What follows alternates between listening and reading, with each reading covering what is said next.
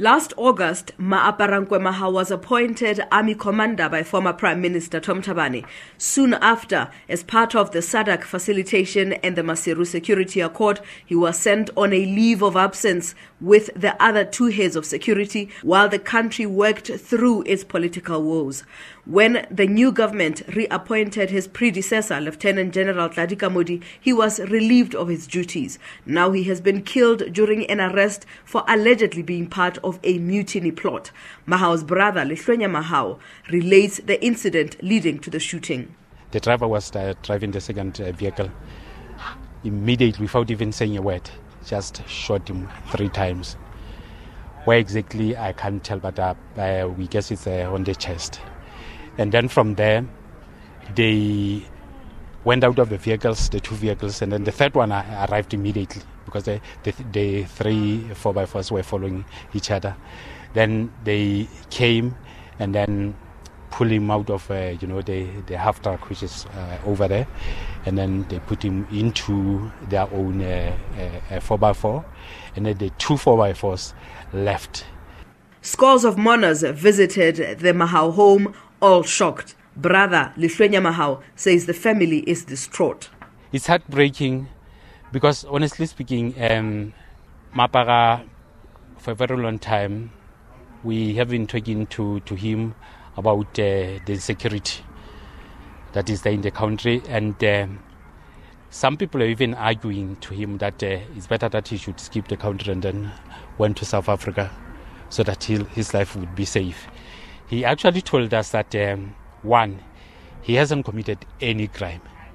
And for that reason, there's no reason why he should run away. Somebody who has to run away is somebody who might have committed a crime.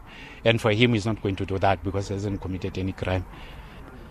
So really, it's sad because one thing for sure, he was a very kind guy, a very lovely person, and very popular among Basotho.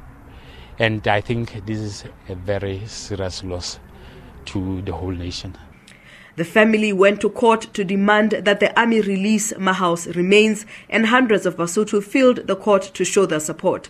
NGOs have warned that Mahao's killing could plunge Lesotho in economic wilderness. Siabata Motsamai is the executive director of the Lesotho Council of NGOs. We condemn that shooting and killing.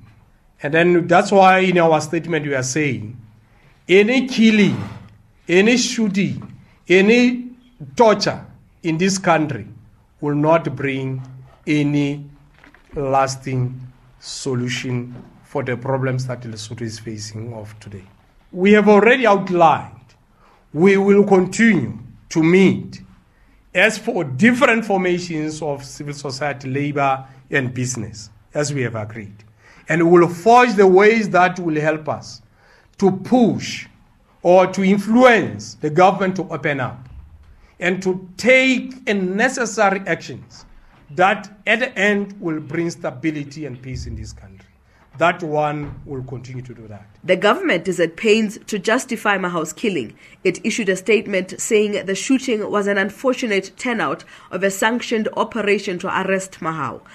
Mahao would have been one of at least 6 other army officers suspected of plotting a mutiny. The other detained officers have appeared in court saying they were brutally tortured.